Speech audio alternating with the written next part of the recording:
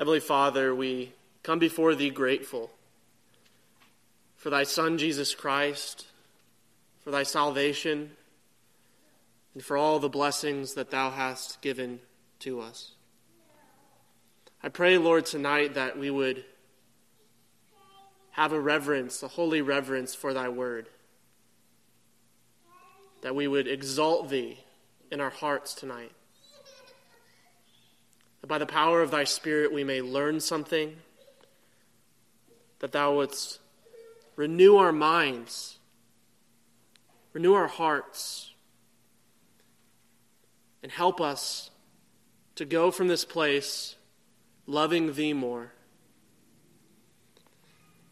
Lord, I ask for thy help, for I am a lowly sinner who needs thy grace. Help us to attain unto thy knowledge. In Jesus' name, amen. In chapter 10, if you want to turn there in Hosea, the prophet continues to charge Israel with their various infidelities, specifically in their worship. If you remember, they had purposed to, they had intentionally purposed to neglect the word of the Lord. And were now, shortly, about to be destroyed for their sin and lack of knowledge. As we continue our study through Hosea, it is important that we see ourselves in Israel right now, for what they're doing, see those parts in our hearts that are impure, that we need to give to the Lord. And keep in mind that the Scriptures are the way that we do that. Israel had not only mixed Jehovah worship with Baal worship externally, they had also, and more importantly, done it in their heart. As we attend the Lord's Day service, as we attend Bible study and conference, we must do so first out of our heart. We must attain to heart worship. Otherwise, all of the externalities of our physical religion will be of naught to us. Of naught to us. So though much of this sin and these types of sins can be said to be caused by ignorance, the Lord does not give Israel a pass. Why? Because he is just and he is faithful to himself. When the people of God, like Israel was doing here, neglect God's word, it is easy to sacrifice upon strange altars out of ignorance, even to the point where they might genuinely believe that they were doing the right thing. And so we can't be too haughty here. We cannot be too haughty to believe that we ourselves might not fall into such sin should we neglect the means of grace in the Word of God. Amen. This is a reminder for us, firstly, not to neglect the word of the Lord, but also not to neglect Christ in prayer, in worship and devotion. We have full access to not only the Scriptures, the full revelation of Christ, but we have access to Christ himself. We have access to God in Christ. And unlike Israel here, us, knowing that the types and shadows have fallen away completely, we see as much as we can here on earth, the revelation of God in Christ. We do not have ceremonial systems which get in our way and merely point to and represent Christ. We have the full view of Christ, crucified, raised from the dead, and seated at the right hand of the Father where he makes intercession for his people. So let us glory in that tonight. Let us be grateful for that tonight, that we have access to God. And so though we being men, just as Israel was men, we are just as prone to wander in our flesh. We must take hold of Christ in our idolatry, in our rebellion, and in our sin. We have access in Christ to approach God with boldness by the Holy Spirit. And so as we get into our study tonight, remind yourselves not to neglect this beautiful truth, dear church. This wonderful, glorious truth. In Hosea, we've read that God utilizes marriage imagery. He shows in contrast to Israel his faithfulness, his covenant faithfulness, and he does so by judgment and mercy, which all flow from his faithfulness and his love and his good and just character. God is right in his judgment of Israel, for they have played the harlot, and he cannot deny himself. He cannot deny himself. In chapter 10, Hosea continues to charge Israel with corruptions to their worship, their administration and government. They're imitating the sins of their fathers. And so they are called to repent and return, or they will be destroyed. Starting in verse 1, if you're there, chapter 10, verse 1 of Hosea. Chapter 10, verse 1. Israel is an empty vine. He bringeth forth fruit unto himself. According to the multitude of his fruit, he hath increased the altars. According to the goodness of the land, they have made goodly images. 3 observations from this text. Israel is an empty vine. They have no fruit that is brought forth by God or for God. They have no godliness or virtue, which makes them useless. They are a useless vine because they bring forth no good fruit unto God. The second observation is that Israel brings forth fruit, but unto themselves. Their worship is guided by their own machinations, and the fruit they have brought forth is multiplication of their altars. They do not see God in their worship. They seek after themselves. How many times in our life do we do this?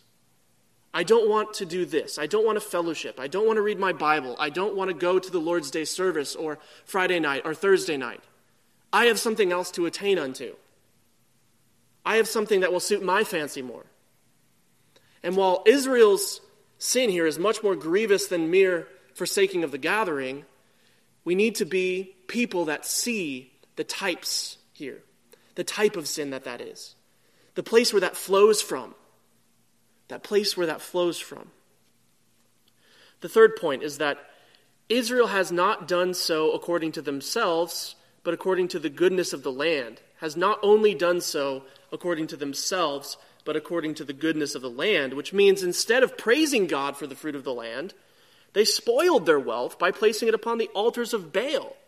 They glorified the creation and not he who created. They had forgotten willingly that he that eateth, eateth to the Lord. That all things ought to be given to God. All things ought to be done unto God and by the power of God. Verse 2, their heart is divided. Now shall they be found faulty. He shall break down their altars. He shall spoil their images. Hosea here continues his pattern of saying that not only have you sinned in action, but you have sinned in your heart. Because their heart is divided, they commit this adultery. Not only were they divided between idols and God, they were divided against each other. Which altar shall we sacrifice at today? Which is best? Which Baal is the most good? Who will provide the biggest harvest for us? Misplaced and sinful affections cause division in all aspects of our life. There is no harmony in idolatry. There is not unity to be found in the world with the world. And when we investigate our own relationships, godly and ungodly, our first thing to look at should be, where is the sin in this disharmony? Where's my sin in this disharmony? How am I neglecting my duties as a Christian? Our lives must be for God, by God, and to God. There is no expectation for unity outside of Christ and his will. You may think that you have real friendships with men in the world, but those relationships which are not founded upon Christ will indeed perish. They will divide your affections, and they will not last. How many of us, trying to maintain some semblance of our old man, our old life, keep around these people? I've done it. You keep around these toxic people who, to their credit, have been good friends historically. And yet you bring problems to them, and you air your grievances to them, and they say, good, that person deserved your wrath. I have done that so many times where in the earnestness of my Christian character have brought forth a genuine concern to someone that's not a believer. And how do they respond? Ungodliness. And they make you think in an ungodly way. And you bring that ungodly mentality back to your friends, to your family, to your church, and you treat them with the contempt that your worldly friends, families treated your advice with. It is a very dangerous thing to be married unto the world. And Israel was paying the price for their marriage. Israel was paying the price for their marriage with the pagans and with the idols and the Baals. If our lives are not springing forth good and godly fruit, the most important question is not to ask, who did this to me? Yeah. We must ask ourselves, where is my heart? Yeah. What is dividing my heart? Where's my sin in all of this? Because we are called to be responsible over our sin, not anyone else's sin. What is dividing my heart? Where are my affections? Verse 3. For now they shall say, we have no king, because we feared not the Lord. What then should a king do to us? At the end of verse 2 we read, he shall break down their altars, he shall spoil their images. Israel's response is that they deserve this, because we feared not the Lord. A king would not profit them a thing. They did not fear Jehovah, and they would soon find out that this is the case. They had neglected the word of the Lord, and God would, by destroying the altars and idols, cause them to confess, hey, maybe we were wrong. Maybe we were wrong. They should have taken advantage of God's long suffering while they yet were not under judgment. But they played with their idols to the point of provoking God's righteous judgment. How much can we relate to this? That in our lives and in the lives of all men who have a beating heart, who living in a season of neglect take advantage of God's grace and patience, saying, I'll repent tomorrow. It is easy to not see ourselves in this text because we're talking about Israel, the people of God of old. These were stiff-necked, stubborn people, right? That's not me. I don't have any idols in my closet. I don't have any calves set up in the cities. How can I possibly relate to these people? I'm nothing like them. But we ought to see ourselves in this text, to be reminded that God is patient and merciful, and he is also just in that he can't deny himself. And so we hear Paul's words, shall we continue in sin that grace may abound? God forbid. How shall we that are dead to sin live any longer therein?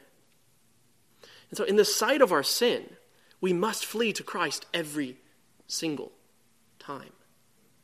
Every single time. Verse 4. They have spoken words, swearing falsely and making a covenant. Thus judgment springeth up as hemlock in the furrows of the field. Here is set forth the double-tongued nature of Israel. They outwardly would make covenants, say, I'll be better this time, Lord. We swear by our covenant. They renew their covenant. And yet they swear falsely to God. They outwardly with their mouth confess, and in their heart they have no intentions of being faithful to Jehovah. They perjured themselves, in other words, and thus sinned more grievously towards the Lord. Why? For God searcheth hearts. How egregious is that? Speaking to the Lord, knowing that he searcheth your heart and knows what your heart is saying, what your heart is feeling, what your heart is thinking. How egregious, how even more egregious is that? That knowing who God is, they would just falsely swear before God. This is a very serious sin that Israel had committed. For God searcheth the heart and is not fooled by the schemes of men. Yet despite Israel's words, their sin was apparent. Like a child who tries to hide the fact that he's written on the walls with a blue marker. And his parents bring him to the wall and say, who did this? He says, it wasn't me. And as he holds his hands up, the blue marker is all over his hands and his face and his neck and his shirt, because children get marker everywhere when they write on walls. They were trying to hide like that. We see in the text that their fields bore hemlock in the furrows. And a furrow, when you plow a field, it's the little grooves. You drive in downtown Gilbert, there's still fields around. You can see the grooves. That's a furrow. And in the furrows was hemlock, a noxious herb or weed, a bitter root. Nothing that was useful. This imagery tells us a story of a people who plowed the fields in vain, and their judgment would be noxious weeds springing forth from the land. Israel should not have been surprised that their idolatrous behavior had produced bad fruit. And in fact, we're going to see in this text today, in this chapter, that what you sow, you reap. And Israel would soon find out this to the full extent of what that could possibly mean. Verse 5, the inhabitants of Samaria shall fear because of the calves of Bethaven, for the people thereof shall mourn over it, and the priests thereof that rejoiced on it, for the glory thereof, because it is departed from it. I find it interesting that the prophet Hosea calls them the inhabitants of Samaria, not even dignifying Israel with a proper title given to God's covenant people. You merely inhabit the land. You merely inhabit the land. He declares that they shall fear for their idolatry. The calves of Bethaven, he mentions, and Bethaven means house of idolatry, a sarcastic reference to Bethel, house of the Lord. So Hosea, the prophet, is now mocking Israel. Israel had placed their hope in these calves. Some commentators say that these calves were quite literal, set up in the major cities. Others say that it merely represents the extent of their idolatry, that they had these calves, which were their idols. But they had entrusted their safety, their provision, their hope in these calves. So they would mourn over these idols because the glory of them would depart from them. They would be taken from them, and then where is their hope? How powerful an image is that? The things that we place our hope in, when they're taken from us, we shout out, "Why, Lord?" instead of "Thank you." This is such a common thing that we do in our hearts constantly.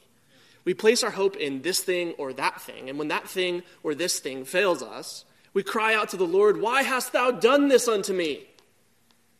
When you should be saying, "Thank God for taking this from me. Thank God for taking this from me." Yet they would be fearful because they had provoked the Lord their God. They had provoked the Lord their God. So there's three observations that I would like to make from verse 5 and one application. The first is that the people and the priests were committed to this idol worship. Not only did they participate, they rejoiced. And 3, this would cause mourning when these idols failed. The application is that no person goes their whole life without placing their hope in something other than God, right? Yeah. We are not perfect.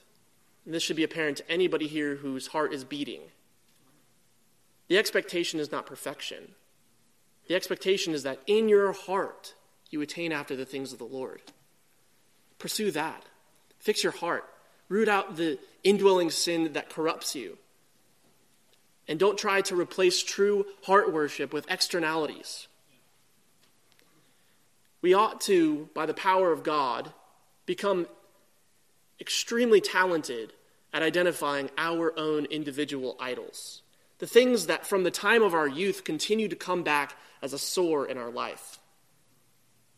Whether that be unhealthy relationships, pornography, backbiting, slander, spending your money foolishly to get a rise, a shot of adrenaline, gambling. We need to be in tune with these idols that we pursue, lest we get to a day where the Lord finally takes it from us and we're shocked like Israel is here. Oh my goodness, I did not know. We should never be in a place where our idols are so blinded to us that we do not know they are there. That is a very, very dangerous place to be, dear church. A very dangerous place to be. It may be a job, a house, a spouse, children, family. You know your idols. And that is why the people of God and the means of grace are so important. They're so important. When we have these moments or perhaps seasons of idolatry, it's important that we are especially willing to hear the wounds of a friend. That is why these people in this room are here, for you. We must be willing to hear the wounds of a friend, to take them with grace. For these idols we set up for ourselves are often unrecognizable by us in our sin, which is another reason to surround ourselves with people who genuinely care about our spiritual health, and not those who do not care one way or another about your right worship of Jehovah. This is extremely important and the most difficult component of the Christian life.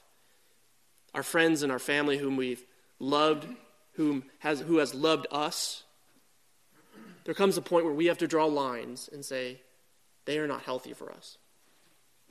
They are causing these old idols that I have put to death to come back shinier than ever in our life. It's very difficult, but very worth it. Verse 6. It shall be also carried unto Assyria for a present to King Jareb. Ephraim shall receive shame, and Israel shall be ashamed of his own counsel. These calves that Israel had set up would be carried off by a conquering nation, Assyria, to pacify probably their conquest. Note that it was not the worship to Jehovah that was being carted off. If you recall Dagon and the Ark of the Covenant, what did they haul off? The Ark of the Covenant. When the Assyrians come and conquer Israel, what idols are they going to take? The pagan idols. Because Israel's God was the Baals. It is a tremendous shame upon Israel that this is the state of their worship. When a conquering nation defeats another, they would take their gods as a sign that their gods had won. And so by Assyria taking Israel's pagan Baals, their calves, Assyria could no longer recognize that they were even a nation that worshiped Jehovah. So total was their idolatry. Who would Assyria see as Israel's God? Their calves, their idols. We talked about recently, I forget where, Jonah. How believers are often put to shame by unbelievers. Put to shame by their unbelievers. How shameful is that? When Assyria comes and conquers Israel and they take away the calves. There are so many applications to that in our life. I'm sure you're thinking of something right now. They didn't even think to go to the temple. Right. There are so many times in our lives where we do that. We're so caught up in this thing and that thing that our secular friends and family have to come along and say, hey, aren't you a Christian? I didn't think Christians did that. Such a horrible, shameful thing it is, and I've experienced it time and time again. The beautiful thing is that, again, Christ is there. Open arms. Open arms. Verse 7. As for Samaria, her king is cut off as the foam upon the water. This verse parallels verse 6. Not only would their idols be carried off, their king would be cut off. The two things that they had put their hope in, trusted for protection and provision, would be cut off. They put their hope in the idols over Jehovah. They asked for a king instead of Jehovah. And so what are the two things that are going to be cut off and taken away? Their idols and their kings. The two things that Israel had placed their trust in. Hosea here, the prophet, compares this to foam upon the water, foam which has no substance. Calvin says, what is foam but the excrement of the water?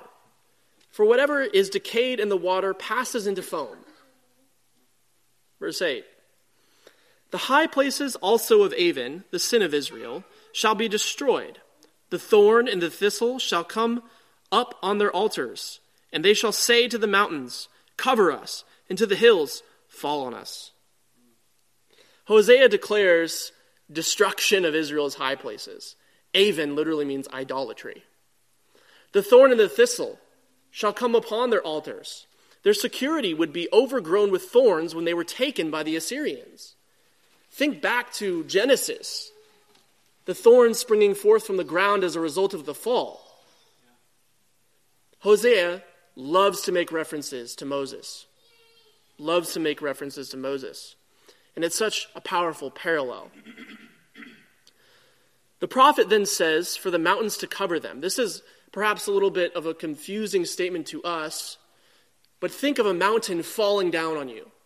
A whole mountain. Think of South Mountain being picked up and thrown on you. The prophet Hosea says, please, Lord, do that. Do that. Let the hills fall on us. It would be better for a mountain to come down on us than for us to be carried away by the Assyrians. Death would be better than what we're about to face. It would be better to face a mountain-crushing death than to stay alive under such judgment, under such scorn, under such a great divorce. Verse 9, O Israel, thou hast sinned from the days of Gibeah. There they stood. The battle in Gibeah against the children of iniquity did not overtake them. Last week we read about Gibeah from Judges 19. We learned how wicked Gibeah was and how it actually wasn't really all that different from Gomorrah. Such a wicked, wicked place. Israel had been long in their sins, in other words. The Lord was not quick to judge for some minor grievance. It wasn't as though Israel was thinking about worshiping the Baals. Though that's where it started. They had fully committed themselves unto idols. Like when Paul arrives in Athens, full of idols, wholly committed to idols. This was Israel, no better than the common pagan society. The battle in Gibeah here represents the battle of the sins of Gibeah and how they had not impacted Israel in the slightest. It had not overtaken them. Yet God was about to visit them in judgment. So despite the fact that they had a long history of this sin, a long time to learn, God was about to visit upon them and judge them. We read in verse 10, It is my desire that I should chastise them, and the people shall be gathered against them when they shall bind themselves in their two furrows. God reveals his purpose here. It is in my desire that I chastise them. Not as though God is moved to emotion here. God is not sentimental. He's not being moved to emotions here. He condescends to us in our language to communicate the great love with which he loves us. The great love with which he loves Israel. And the only way we can understand that is by this kind of language. And the people shall be gathered against them. God has all things in his hands, dear church. Even the people who would be a judgment upon Israel are in God's hand. This is something as Calvinists we really don't live by sometimes. We see blessings as curses. We see God's chastisement as just luck or lack thereof. And yet we must remember, like God using foreign nations to chastise Israel, and God using foreign nations even sometimes to bless Israel. God uses all things for his glory and the benefit of his people. And sometimes the benefit that he has for you is not the benefit that you imagine. Such an important truth to hold on to that we see here in Hosea. They didn't want to be carted off by the Assyrians. I'm sure there was not a single Israelite that was like, yeah, put us in captivity. They liked their cushy life of Baal worship. They liked their kings. They liked their idols. Yet God was sending an army, sounding a bell, sending an eagle of judgment for their benefit, that they might have a season without him and realize all that they had squandered in return.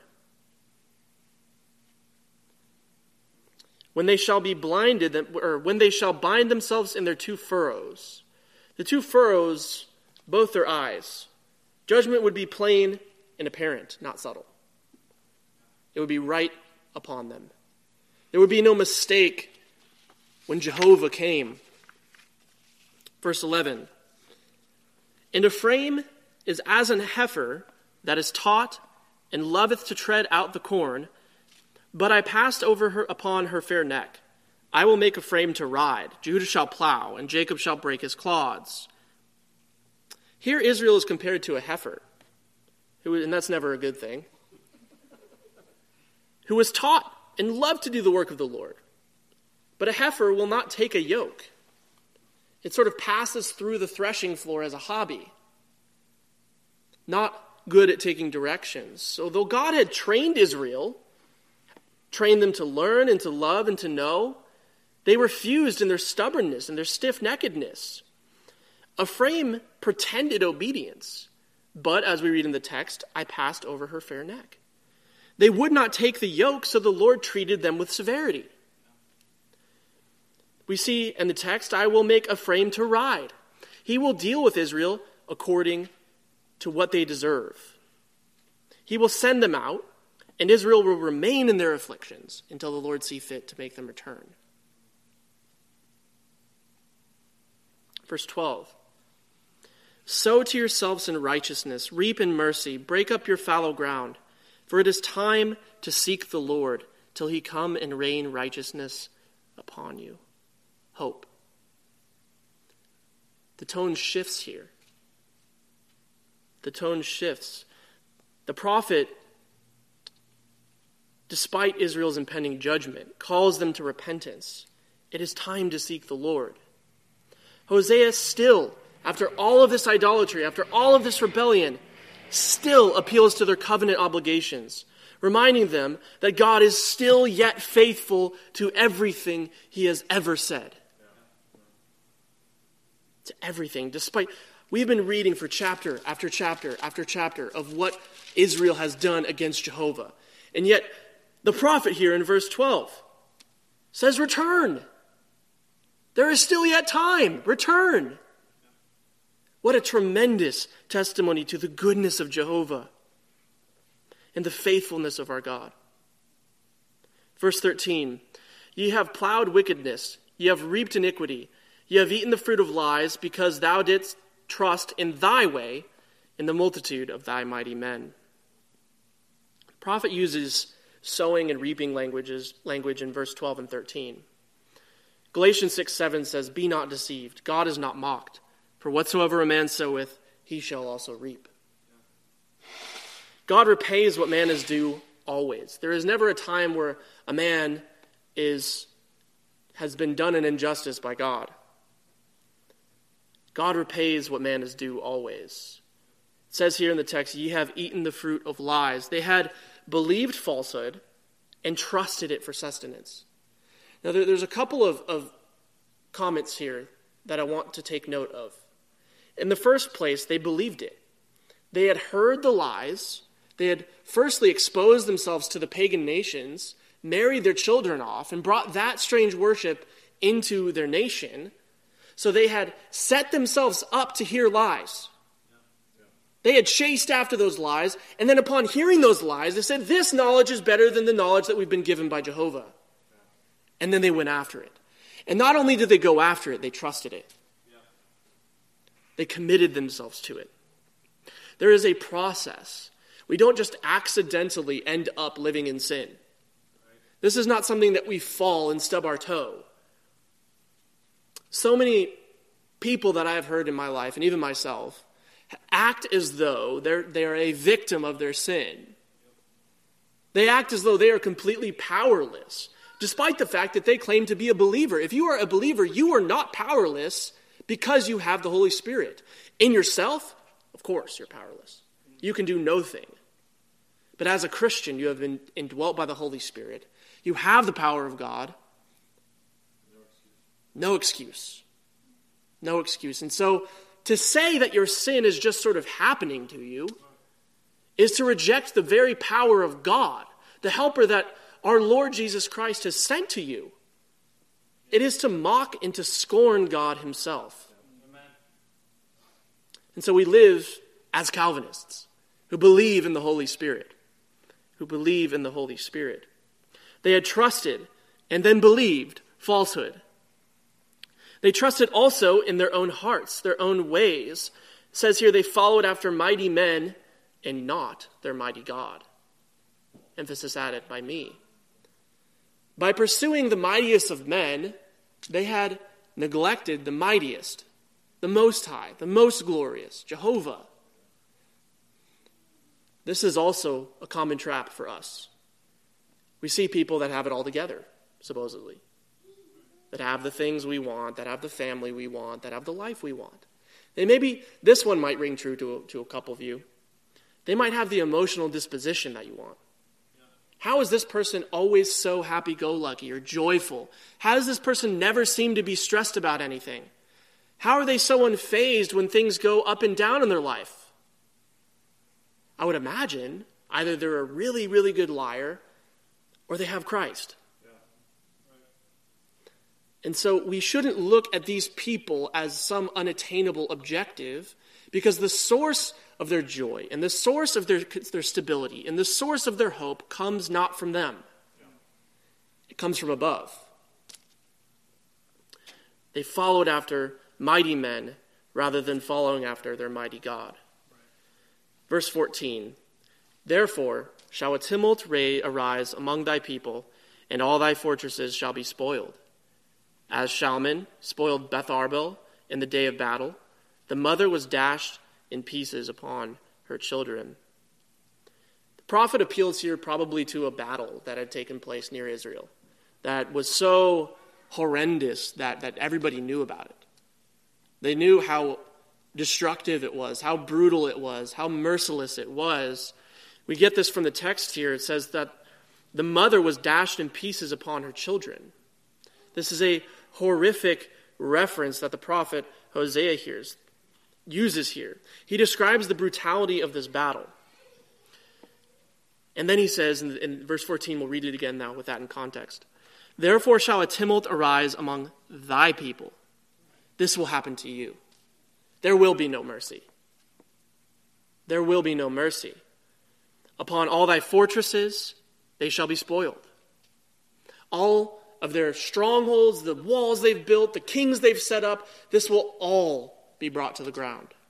There is nothing that they can go and do outside of Jehovah that will result in victory, in conquest, in success.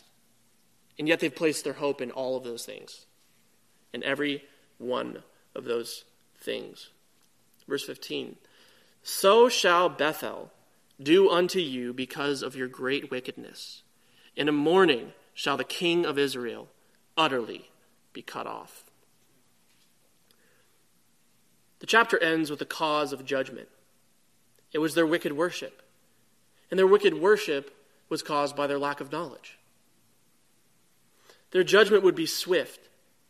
The text says, in the morning. And their king, who was unduly appointed, represents Israel's unfaithfulness, as they had chosen the king over Jehovah. And that king would be cut off in what way? Completely. Their idols would be taken away from them, carted off. They would be put to shame. Their king would be taken, cut off from them. They would have nothing that they had built of their own will apart from Jehovah. As we close our time here tonight, I have some points for application that I'd like us to meditate on this week. The first is that our state of sin and idolatry is something done entirely by our own choosing. Nobody makes us sin. Nobody makes us go after false gods. And so our misery and our dryness is always of our own doing. It is always of our own doing. There is not a time when you are dry in your faith, you have a lack of zeal for the Bible, where you sit there and can look at someone else and say, oh, well, Pastor Dane did this to me. Jared did this to me. He was mean to me yesterday, and so therefore I'm mad and I'm dry and I'm sad and I don't want to go pray. It is not your brothers, your friends, your family, the world. It is not their fault that you do not attain unto the word of the Lord and do not attain to prayer. Practically speaking, we have to fight these things. We have to cast down the lofty opinions of ourselves, which say, I'm good on my own. I can do it. I can bear down. I can pull myself up from my bootstraps. No, you can't. And when we approach God, we do so not thinking that we can pull ourselves up by our bootstraps. We approach God knowing that we can't do any of that. There is nothing, no clothes we can put on that are holy enough. So pray, dear church, that the Lord would give you the wisdom to see your idols before the Lord steps in and removes the idols and the kings himself. Such a horrible thing that is. When God enacts his chastisement in our life. Know that he is not quick to do this. He is long-suffering and patient. And he will give you every opportunity to turn, like we see in verse 12. After chapters and chapters, which detail the heinousness of Israel's sin, he says, return. And so we, being the sons and daughters of God, can do the same. We see that the Lord is always willing, especially in verse 12 here, to receive the repentance of his people. You are never too far off in Christ that you cannot return. Yet God desires heart worship and not just external religion. So when you return, do so with your heart. Don't show up for your friend who's judging you, who says, you used to be a Christian, what happened? Don't do it for them. Don't do it for them. Our repentance must be doxological and sincere, or we are only repenting for ourselves or somebody else, which is, like Israel, a vine with no fruit. We will bear no good fruit with that heart. There will be nothing to pick from the stalk. So do not wait long in sin, dear church, while the Assyrians are preparing for battle, while the horn is sounded, while the eagle swoops in. Do not wait. Do not set up altars and kings supposing they will protect you. Your hopes outside of Christ will wither and die and fade. Those altars will be overgrown by thorns and thistles in your captivity to your sin. Those things will seem less and less important, and you will fully go into whatever it is your heart is after. The semblance, the appearance of religion, which you maintain, can only sustain you for a short season. And if you have no heart worship, that external religion will fade too. And typically the way this goes is you cut out the people in your life, and you start hanging out with the other people until people realize you're not around anymore. And then when you're gone, no one notices. And you're in the world. Do not be as the Israelites, like a wild ass walking up a hill alone. Say with Paul, for to me to live is Christ, to die is gain. And finally, do not become hardened like Israel against the voice of the Lord. Do not reject the corrections of a godly person in your life, the corrections of the word as you read it. Approach the word ready to be taught. Approach the word ready to be fed. Approach the word hungry and starving, knowing that the food that is in there will sustain you far beyond this life. There is a feast, dear church. Your God is jealous for you. And that should make you both fearful and also very warm. Very grateful that my God cares enough about me to bring the rod down on my back. Such a comfort that is. Knowing that you cannot live in your sin for long before you will hear one of the people of God come into your life and say, brother, sister, repent. Before you read the word of God and say, that sounds like me. I think I may be Israel here. And when you hear those voices, both from Scripture and from a loving friend, heed them. Heed them. For the love of our great God, heed them. Your God is jealous and desires that you live unto him. In John 15:11, and we'll close with this, Jesus says, these things I have spoken unto you, that my joy might remain in you, and that your joy may be full. I'll read that one more time for us. These things I have spoken unto you, that my joy might remain in you, and that your joy may be full. There is always more joy. There's always more of Christ. The well is endless and deep and full of living water. So approach him. Approach the Word. Approach the Son. Kiss him and drink. Let's pray.